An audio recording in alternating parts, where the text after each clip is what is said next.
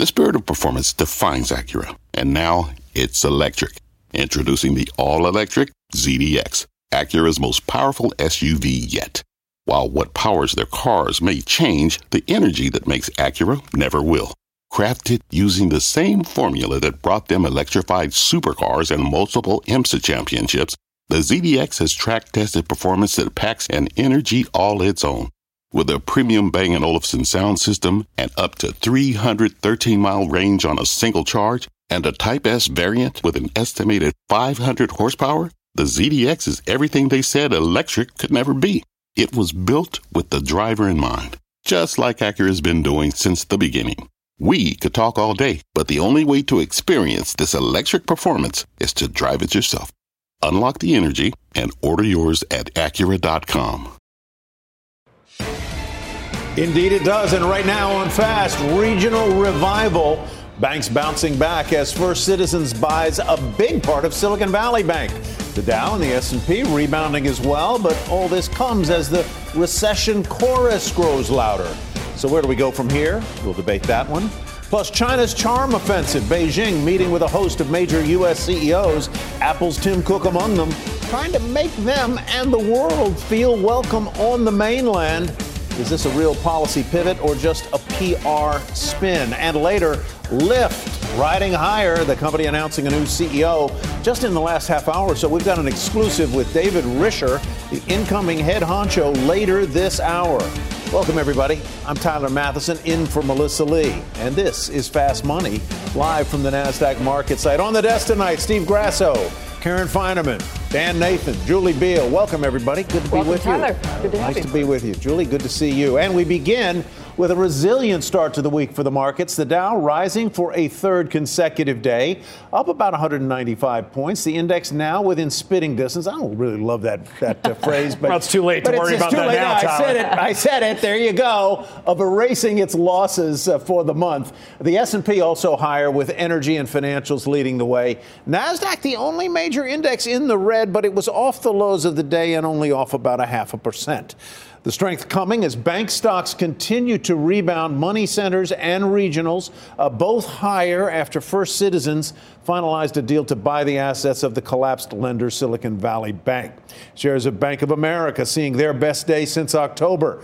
Yet not everyone thinks the strength is going to last. Morgan Stanley's Mike Wilson in a note today warning that a severe deterioration in earnings will drag markets lower, saying we think guidance is looking more and more unrealistic, and equity markets are at greater risk of pricing in much lower estimates ahead. So have the markets gotten a little too complacent, maybe ahead of themselves with all the risks that are out there? Let's talk about that and more. Dan, what do you say? Well, listen, when you look at the measures of volatility in the stock market, they're saying complacent, right? And if you look at those same measures of bond market volatility in the treasury market, they're saying something very different. I think they're speaking to a heightened sense or a greater potential of a recession at some point this year. And you just mentioned it. It seems like we entered this year and the stock market got off to this great start because I think people had downshifted their recession expectations to a soft or no landing. And I think what's happened with this kind of banking crisis here is it just kind of, accelerated the potential for a weaker economy. We know that credit conditions have tightened here. We know that access to credit is going to be harder. And it's interesting because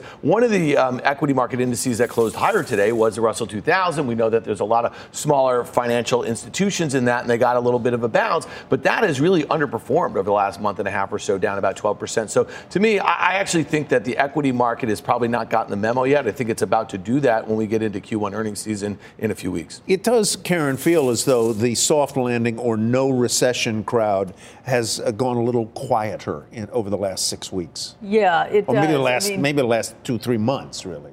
I don't know. I feel like not that long ago, just pre-SVB, that it seemed like maybe a soft landing was doable. I mean, I don't know. I guess clearly this bank thing is a big problem in that even if this is it, and I don't know if it is or isn't, even if this is it, you can't help but think that lending will really be, a lot tighter.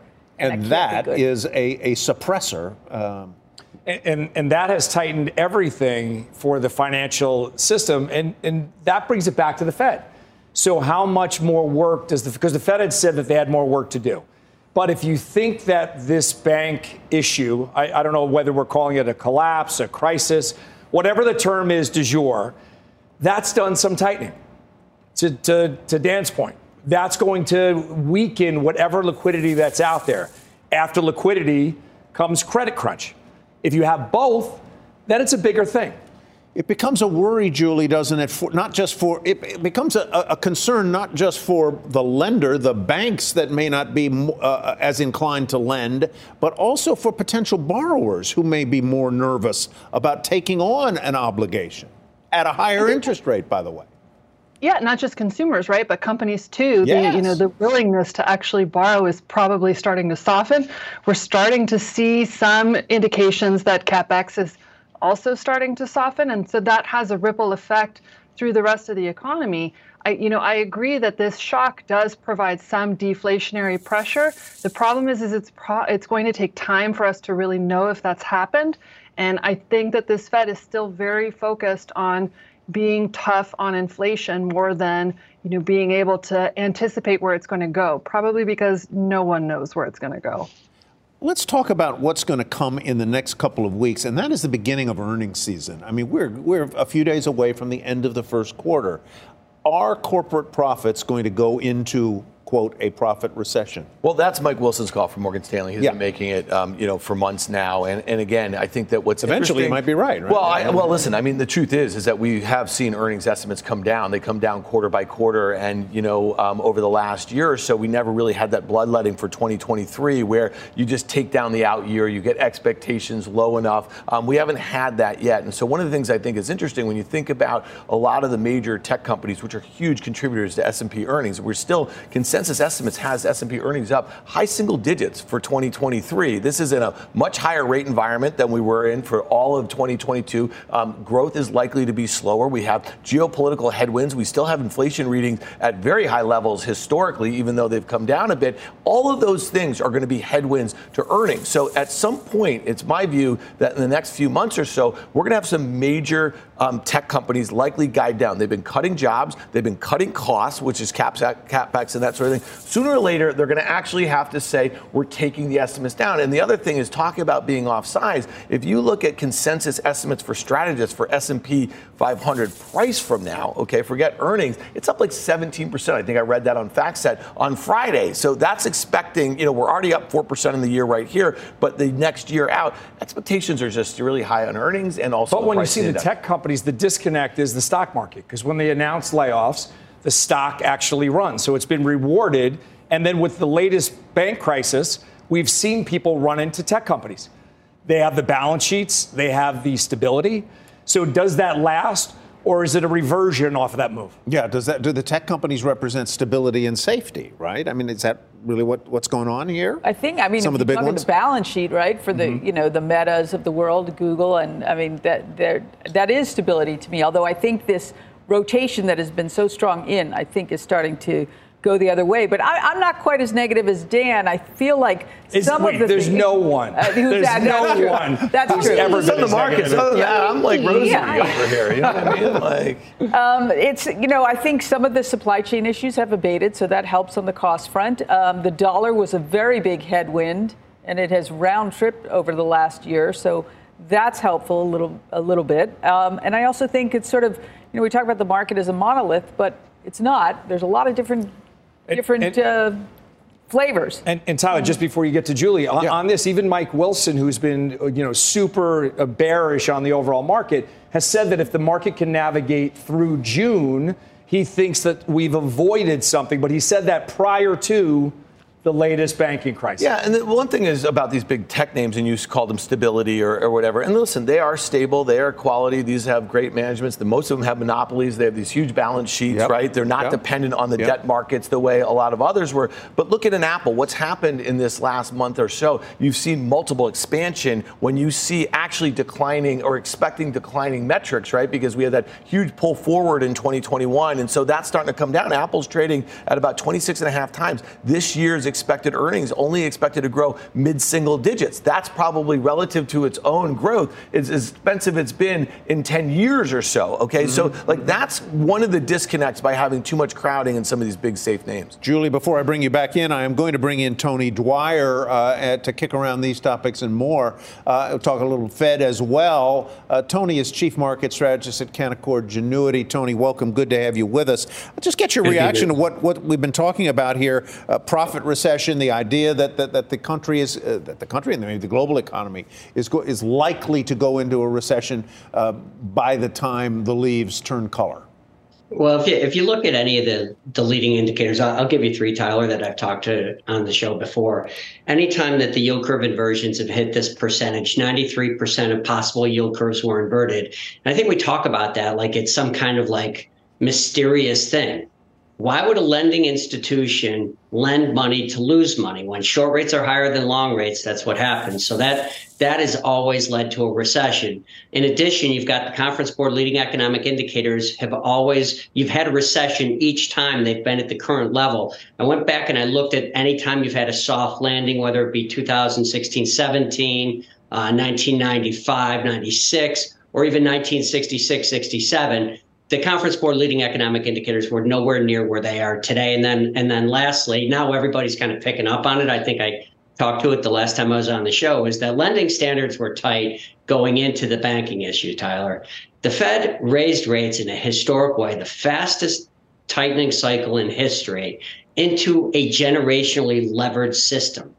Of course it was going to break. Something's going to break. That can't, especially when it's that quick, it can't work that way. So lending standards were already tight, and now they're going to tighten further. So if you put the banking issues up on the shelf behind me and just think about what it means to money, it's hard to use money when you don't have access to it.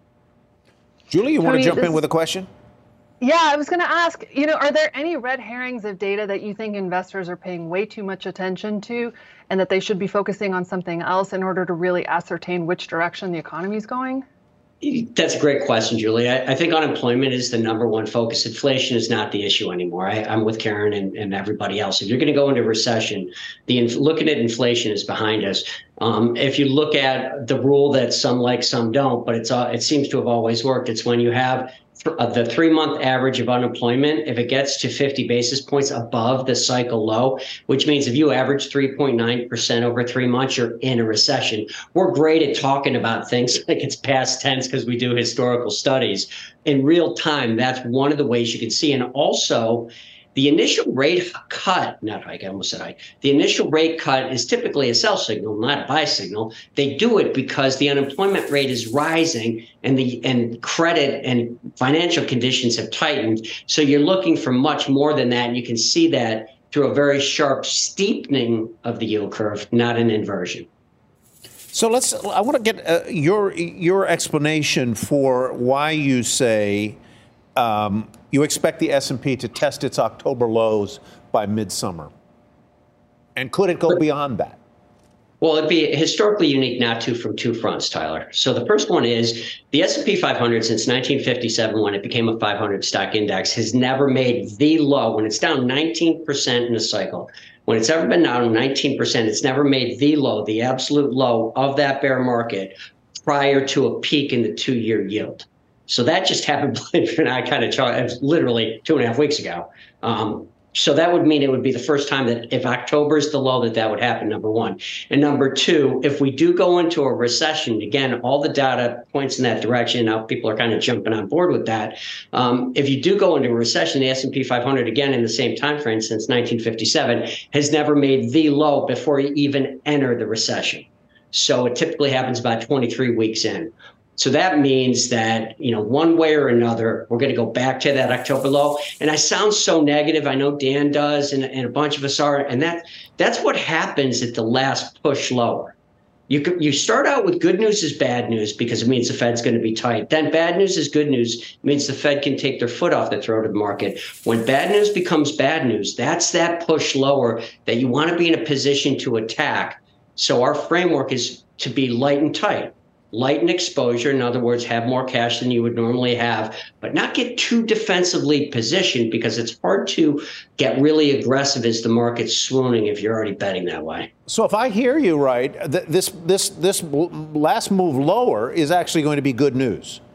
Am I right? That's the time. That's always the time. We're a year and a half into this, right? And I heard somebody on the 4 o'clock show say that she's been bearish for, it gets old to be bearish for a year. You want to get, and that's the hardest time, is when you're heading into a recession and the market's swooning, but that's typically the right time. All right, Tony, I'm gonna hold that light and tight, which has never been used to describe me. But by the way, thank you very much for being with us. We're going to trade your thoughts here. My pleasure. Just a little bit, Julie. Your reactions to and what do I do now, Julie, with what I've just learned? Well, I mean, I think there's a lot to be said for having a little bit of dry powder available to you. But I think what's really important is you need to be very choosy. You need to be very thoughtful about what you're exposed to. You know, we can sit here and say tech is a monolith, but some of these tech businesses, they may have a monopoly, but, you know, they can still feel earnings declines if the consumer rolls over. And so I think you really have to think about who the end user is. Something like healthcare to me makes more sense, in the sense that that's probably going to continue even in a decline. We're going to take a pause here and get a news alert on Lyft. We've been talking about it earlier this hour. Shares are higher after that ride-sharing company announced a leadership change. Deirdre Bosa has the details. Hi, Deirdre. Tyler, shares are higher, although they have come off the after-hours high. They were up more than 4%. And this as the co-founders of the ride-sharing company, Logan Green and John Zimmer, step back from the day-to-day operations. They are handing over the CEO reins to David Risher. He has had management positions at Amazon and Microsoft, but for more than the last decade, he's actually been running a nonprofit. So he is going to have to come in and turn around a company that has really fallen behind the number one ride-sharing player, and that is Uber. This is a company that has also been trying to get more profitable over the years. It emerged out of the pandemic weaker than it was before. If we look at some of the third-party data in terms of market share, Uber now commands about 74%. Lyft's market share has fallen to 26% from 38%. From the beginning of the pandemic. So clearly there is a lot of work to be done here, Tyler, and we will be talking to Mr. Risher in about 15 minutes on your show, so we'll get some more answers from him. Look forward to that. Thank you, Deirdre. Let's trade this stock. Karen, any thoughts on Lyft? You know, I thought Lyft had sort of been turning the corner, and then that last quarter was so bad, and it was particularly bad in light of Uber really seeming to, you know, have sort of gotten their act together in a big way and becoming positive. And also I think that, I don't know, I feel like I liked at first Lyft's being only a ride-sharing program, and Uber was more noisy, other things, freight, delivery, whatever, and that turned out to be the right way to go.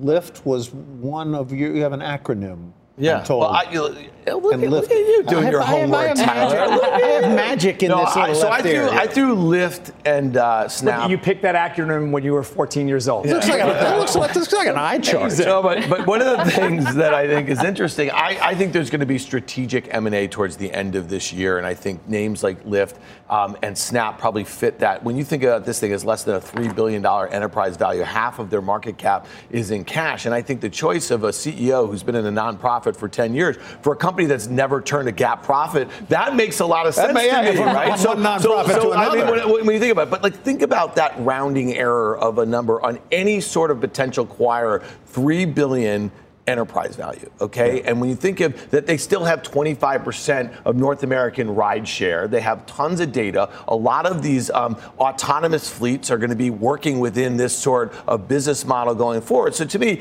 I think it makes a lot of sense here. But to Karen's point, that was a bad quarter, but maybe it was like a kitchen sink. And this guy coming in is probably going to kitchen sink. The only issue that you have really quick is with Uber, where you had mentioned before they have 76% market share in the U.S. That's up from 62%. So Deirdre mentioned where Lyft is now down. They're going in the opposite directions.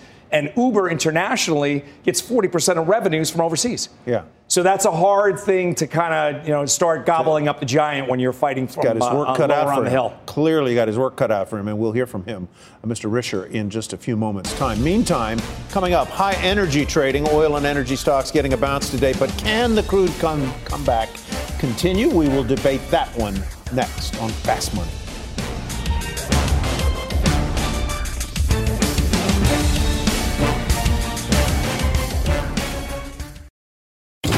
Electricity, a big idea that's inspired countless new ones. From powering the light bulb to virtually powering our entire lives. 30 years ago, State Street launched the Spider S&P 500 ETF, SPY. A big idea that inspired the world to invest differently. And still does. What can you do with SPY? Before investing, consider the fund's investment objectives, risks, charges, and expenses. Visit ssga.com for a prospectus containing this and other information. Read it carefully before investing. SPY is subject to risks similar to those of stocks. All ETFs are subject to risk, including possible loss of principal. Alps Distributors, Inc. Distributor. CNBC has quick and easy to understand business news updates at the open, midday, and close every weekday. Markets, money, and more from Wall Street to Main Street. I'm CNBC's Jessica Ettinger. Follow and listen to CNBC Business News Updates wherever you get your podcasts. Welcome back to Fast Money, everybody. Crude oil jumping to kick off the week after Iraq was forced to halt production of 450,000 barrels a day in its Kurdistan region. A calming in the global banking system also adding to oil's gains today. Energy stocks coming along for the ride for the most part. Here's some of the day's big winners. SLB, Hess, Targa Resources, Marathon, and Halliburton all moving higher and by significant amounts there. Steve, let me start with you. When oil was 120, you said you saw it coming down into the mid-60s. It did. It's bounced. It's a little higher. What do you see next? I think this could be the year where you see the actual commodity rally and you see the energy stocks sell off. So we've had peaks, whether it's Explain that. So you have a large integrated name like an ExxonMobil or Chevron. If you look at the chart, they've all rolled over in anticipation of this run-up where they are very efficient. No one's battling with, I think it's $40 a barrel. Everyone's still making money. No one's saying that they're not efficient in the way they run their business. It was just preloaded now. Everyone got so far ahead of the trade. Now they have to catch up and reverse it. So you could see the actual commodity start to bounce, even though Saudi Arabia said that the market is oversupplied on oil. What I think is going to happen is we are going to replenish the SPR. That's going to be a stabilizing force. That puts a floor under the price. Puts a floor under the price. And you could, so I think we're range bound. I don't think we're going to see those days where it's up to 120 anymore, but you could see 70 or 65 to 100, and that could be your range for the year, with all of the energy stocks selling off. Anyone else want to jump in here? Yeah, well, I'll just say this. I think we talked about in the fall. Remember that Chevron buyback? It was some ridiculous number. And we were all like, well, that's it. They said they don't ring the bell at the top. I mean, that literally was it. And the XLE, the ETF that tracks the large integrated, and Chevron and Exxon make up 35, 40% or something like that. That's when that period started rolling over a little bit. I think it's also interesting that the zero COVID thing was an about face in a very short period of time. And I think people got kind of excited about that as they thought about just demand for the commodity. And it really hasn't happened. I mean, when you think about that. And so I think for some investors to get their arms around the fact that these things that we universally believe that should happen, sometimes they don't in markets. And I think energy is one of those places you have to be really careful about, because like me, I don't understand the inner workings of it, which Steve just said. I'm going to have to go watch the thing again and kind of think about it a little bit, because you can always make a good valuation case for the stocks, that sort of thing. I just never know how they're going to react relative to the commodity. All right, we're going to take a quick break here. Coming up, amid shifting political alliances, Chinese officials are meeting with U.S. CEOs like Apple's Tim Cook to reassure them that business relationships remain steady as they go. But is there more to this charm offensive? And later, Lyft announcing a new CEO less than an hour ago. And we've got an exclusive interview with the incoming chief executive, David Risher. Fast Money returns in 2 minutes.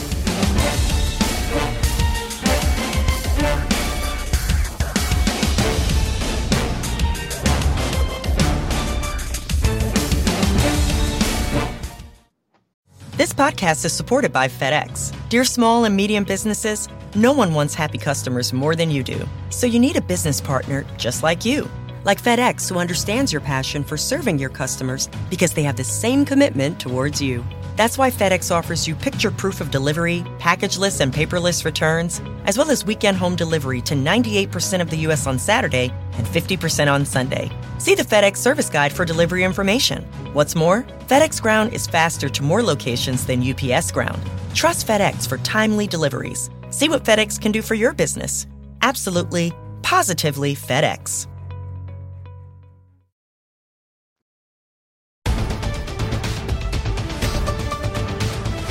Welcome back to Fast Money, everybody. We want to go back to the leadership change over at Lyft, and Deirdre Bosa is joining us with the incoming CEO. Deirdre. Yes, indeed. I've got David Risher here with me. And David, thank you so much for joining me. Deirdre, thanks. Is this your first day on the job? When do you officially take over? I don't actually start for another couple weeks, so okay. I'm in the honeymoon period. Okay. Be gentle. Right, but you have been a board member, so you do have some experience with this company. Yeah. What is your first move then in a few weeks as CEO of Lyft?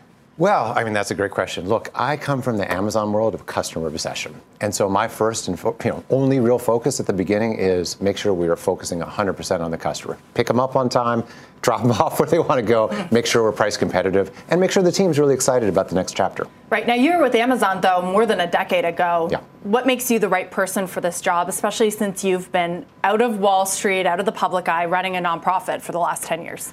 Sure. So let's look back real fast. Microsoft for a bunch of time, I really learned how to compete. Frankly, Microsoft's very competitive in the 90s. Amazon, after that, really learned how to focus on the customer. Very, very focused, and Jeff was sincere about that. And in the nonprofit world, you do more with less. That's the whole thing, and I think people misunderstand that. Nonprofits have to take a small amount of money and solve some of the world's big problems, and we're going to do that at Lyft too.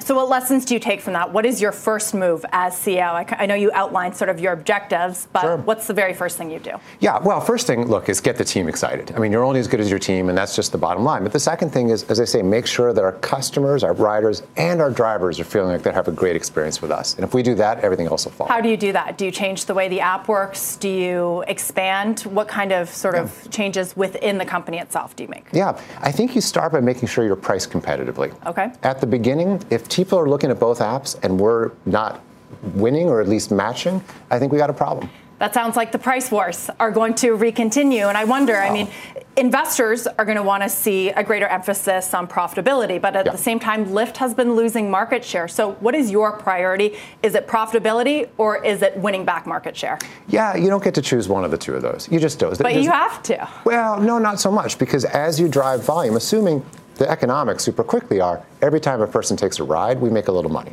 right? So we got to make sure that we get people taking a lot of rides so we can make a lot more money. And then we got to make sure that our cost position is appropriate so that over time we can drop that to the bottom line. So how can you have both of those then? If you're trying to, I guess, cut costs for customers, trying to make it more competitive, but you're also trying to cut costs for investors and make Lyft as a company more efficient. Yeah. Stay tuned. That'll be once I start. Okay, let me ask you another question. If you cannot turn the business around, if Lyft continues to stay where it is or lose even more market share, is merging with another company an option? It's not on my mind right now, to be honest. But I would step back. I think there is a really strong case to be made for a really strong number two. You look at any market that's got a couple competitors in it, you really want both of them to be strong. And I think that's where we're going to go. So you said good position to be a number two. Do you try to be number one? Yeah, if you're lucky, you can get there. But at least you start by recognizing that that's probably a better place over time. Okay. But, start from being a strong number two. It's okay. And I know that the co-founders, John Zimmer, Logan Green, they're going to be taking a step back from the day-to-day operations. Will you be able to operate independently, or will they still be involved? Well, no, for sure I'll be able to operate independently. They'll be on the board, and like any board member, they'll have their, as they say, nose in but hands off. But they've given me full reins, and I can feel that already. Will they still have voting control of the company? We're not changing the structure of the company. Okay. Why do you think they chose you for this job? You'll have to ask them for that. But I do think it's the combination of customer obsession first, and then a really strong operating environment. Look, even over the last 13 years with World Reader, we have built this organization where 21 million kids are reading. That's not easy to do. So I think they've looked at me and said, he can focus on the customer, he can build great things, and he can ultimately build a great business. Will you change the way that Lyft operates in terms of, it's always been very focused on ride sharing and it's always been focused on North America. Do you have plans to look internationally or go into food delivery like your competitor, Uber? Yeah, I'll answer that kind of carefully. International, let's talk about that another time. I haven't even started on the job. Certainly focused on rideshare for sure. And I'm glad you bring up the food delivery guys, because I think that's a business model that I understand why they did it during the pandemic. But I think if you put a business model and a customer experience in the same room and they fight with each other, pizza boxes in the same car as the people, you might end up having a problem. So we're going to look pretty closely at how they're doing, but that's not really going to be our focus. Our focus is on people. If investors take one thing away from this interview, your first before you take over this position, would you say then that it's efficiency? Are you going to give the market efficiency when that's something that they're demanding from a lot of tech companies at the moment? What does that mean to you? Yeah, it means more efficiency for sure, but not just for the sake of efficiency for the sake of getting a product, a service that our customers really love. That's our focus. Okay. David, thanks for chatting with us. Oh, Deidre, I've had a good time. We look forward to seeing what you do. Thank you. Appreciate that. Tyler, back over to you. All right, Deirdre, thank you very much. And Mr. Risher, thank you for joining us tonight. Let's kick it around a little bit. Julie, let me start with you. It sounded to me as though his key competitive impulse is to compete on price. Is that a winner? Yeah, I mean, it can be a winner, right? And it was a winner at a certain point in time. But you have to think about these two businesses, Uber and Lyft. We all benefited as consumers, but the fact of the matter is the only way the economics of that work is if VCs are funding it, endlessly. And that's no longer the case. And at a certain point, investors want to see profitability. And I'm still not sure I understand the rideshare business model where it can actually make money if it's only charging me $8 to get from point A to point B. So that's the part is I continue to wonder about this business model overall. Steve, yeah, I saw you nodding there. Yeah, I agree with that. I think that's a good point that Julie makes. I always think it's a race to zero whenever you try to fight over price. Obviously, I'm not saying they're going to zero, but when you look at when I heard that interview, he's going to need a little time to get up to speed on whatever it is that he's going to do. Is it going to be, as Deirdre said, international? Is it going to be food delivery? It seems as though he's going to take a look at a lot of things before he makes up his mind, which means that investors are going to take a look at a lot of things before they buy the stock. I think it's a tough thing, how you differentiate yourself in this sort of highly commoditized space. You've got a car service. You've got a leading competitor whose name has become the verb in the space, right? Mm-hmm. I'm going to Uber somewhere. I'm not. You use that. He's got an image issue. He's got a price issue that he's got to solve to differentiate himself from the market leader. Yes, definitely. I also wonder, how did this come about, right? How is it that he became the CEO? I think after that last quarter, maybe the board decided, all right, we got to see if we need to change there. Who else was interviewed for the job? Yeah. I'm curious, how did this all come about? Yeah. Listen, he makes a strong case for there in any business in the U.S. here. No, well, we need strong competitors. It's good for consumers. It's good for competition. It's good for innovation, right? So these guys are a much smaller competitor to a behemoth, to somebody who basically has monopoly. And so if they can compete on price a little bit, they can get back some market share. They can maybe kind of find some better efficiencies, find some markets where the unit economics make more sense. I mean, this is how a guy like this succeeds. And I'll just tell you, over the course of my career, looking at some of these turnaround situations, he's going to have a honeymoon period for a bit. The stock might go lower. They might kitchen sink expectations for the balance of the year, but it could set up as a good long here. Am I wrong? But do some of the drivers drive for both of those companies? Yeah, they do. Yes. A lot of them do. I thought a lot of them do, right? Yeah. So anyhow, just a thought. All right, coming up, an apple a day keeps China in business. The latest out of the China Development Forum and why Tim Cook doesn't seem to be facing much criticism for the trip. Far from it. The details next. And options traders gearing up for Micron earnings tomorrow. How they're playing the name when fast money returns.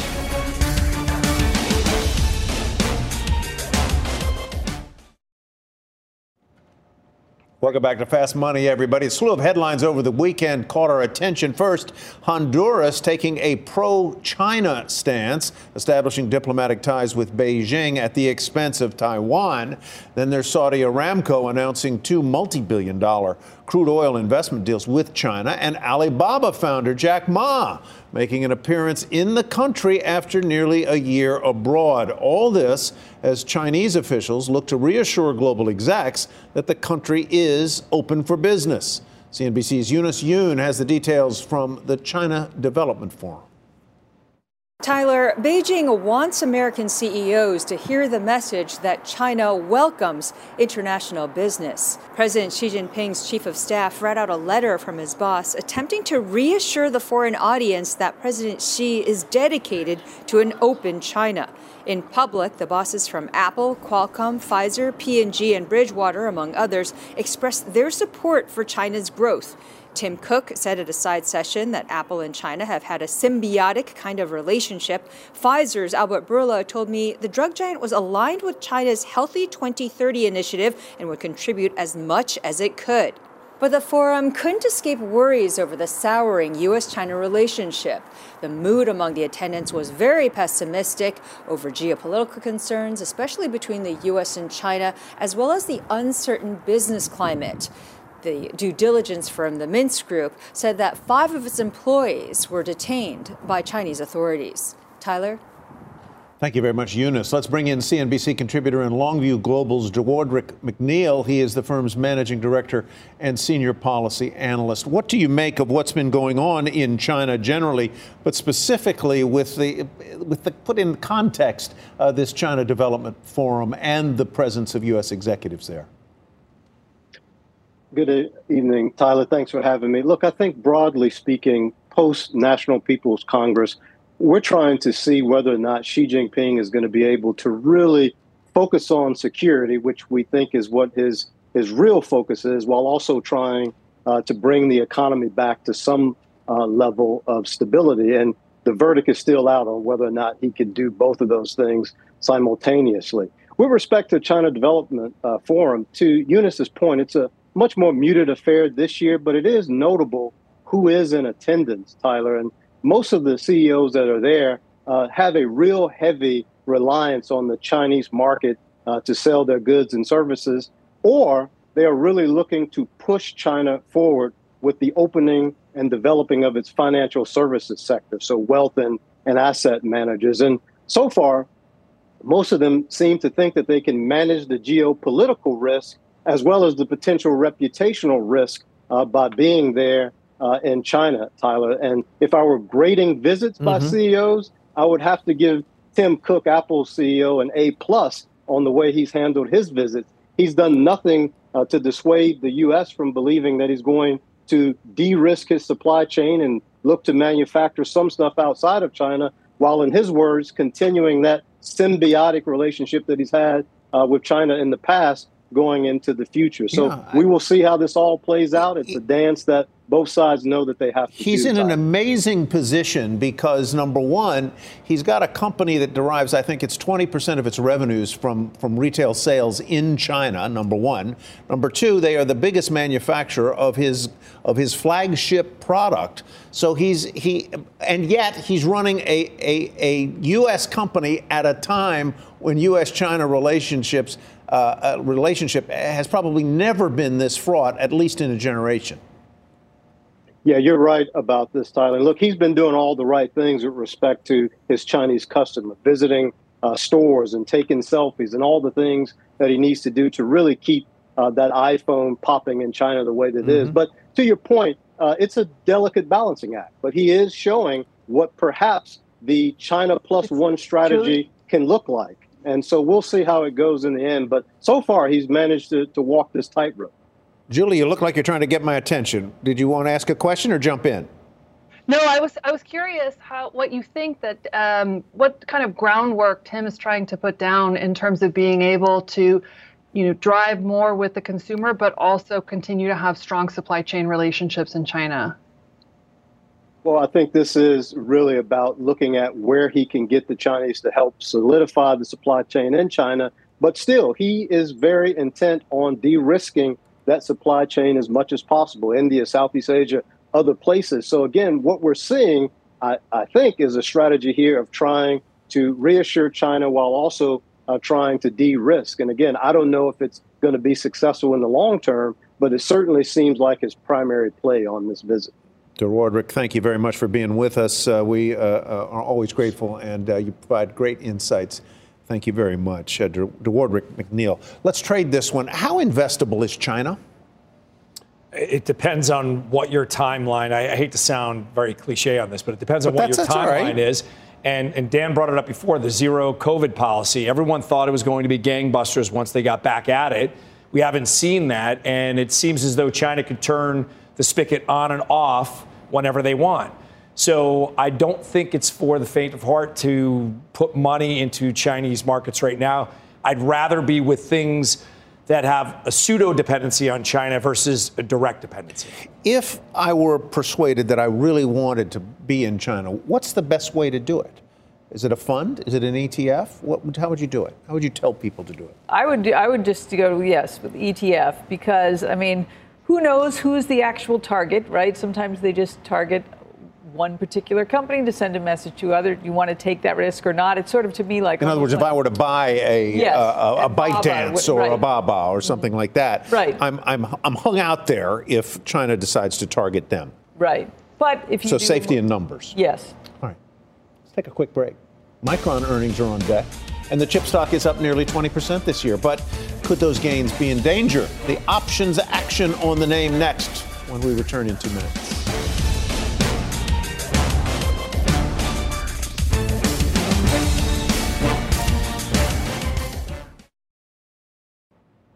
Welcome back to Fast Money, everybody. Micron shares dropping ahead of the chip maker's earnings report tomorrow. One options trader betting the stock could wipe out all its gains for the year within the next couple of months. Mike Coe has the action. Mike, explain it to us. Yeah, so Micron traded about 1.4 times its average daily options volume today ahead of earnings. Right now, the options market implying a move of about 6.5% by the end of the week after they report. That's slightly larger than the 5.5% or so that the company has averaged over the last 8 reported quarters. The largest single trade we saw was a purchase of 1,924 of the May 52.5 puts. Buyer paid $1.45. Buyer of those puts is risking about $280,000 on a bet that is going to fall below that 52.5 strike price by at least the $1.45 they paid. That would be targeting those lows that we saw back in December by May expiration. I, for one, am hoping this is only a hedge, though, because we own Micron in our event fund. All right, that is a bearish bet on that company. Mike, thank you very much. And for more options action, be sure to tune into the full show. That is Friday at 5:30 p.m. Eastern Time. Coming up, some aches in the office space. What pain in the sector could mean for banks holding their loans. The details when Fast Money returns.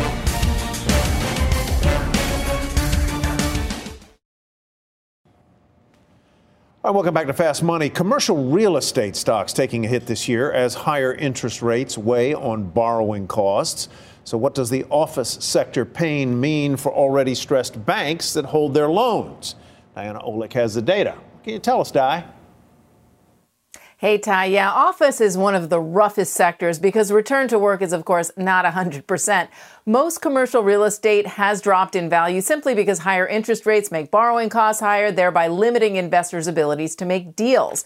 Now, FDIC-insured banks hold the largest share of CRE mortgages at 39% or $1.7 trillion. 13% is in CMBS. But this year and next, there is a huge pipeline of commercial mortgages hitting maturity that need to be refinanced. The big concern, of course, is office. Of the $270 billion of bank-held CRE loans maturing this year, about $80 billion or 30% are on office properties. That's according to TREP. So property owners who need to refi are up against higher borrowing costs and lower property values. Now, one rescue strategy that has been gaining some steam is office conversion to multifamily, like at this former D.C. office building being converted by Philadelphia-based developer Post Brothers. Even they admit, though, it will not save the sector.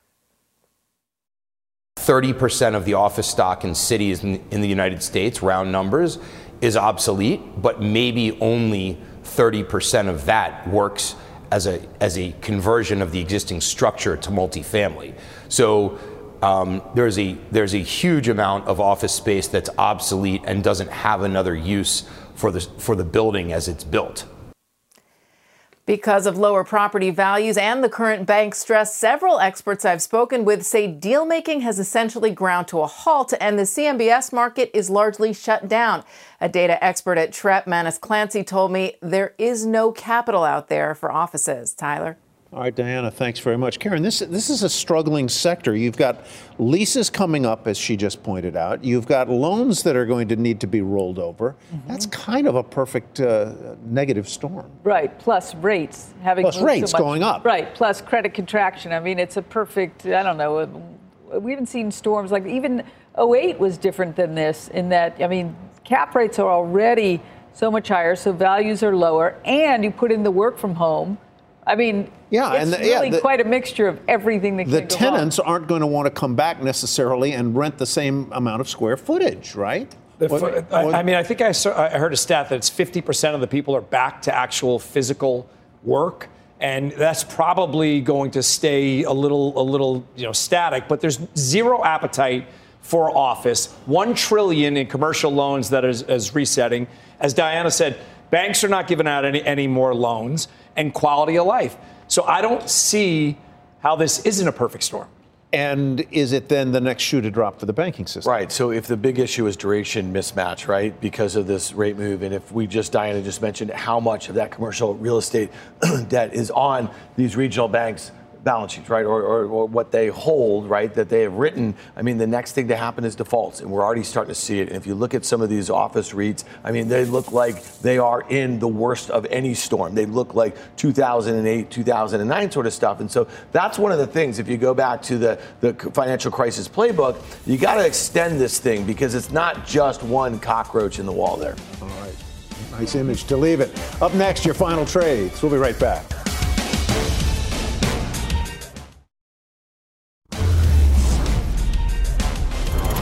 Man, this hour goes fast. It's time for the final trade. Let's go around the horn. Julie, you get to go first. Thank you. I'm still too chicken to own the regional banks, but software providers that help them compete against the big providers like Casino, I think are interesting. All right, Steve. UNH is really trying to make a move. It's in my just trade, just so you know, that's my acronym.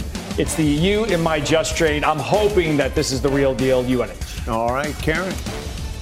Yes, had a great run, and I like it, but Meta, I forgot there for like a half second. What was my final trade? It is sell some upside calls against Meta, huge run. I still like it, but too much, too fast. Bring it home for us. Hey, as Guy would say, CBC Royalty, thanks for thanks for having me, guys. SMH, semis, I'd be a seller into Micron. Be a seller into that number. All right, folks, thanks for watching Fast Money, Mad Money right now. This podcast is supported by FedEx. Dear small and medium businesses, no one wants happy customers more than you do.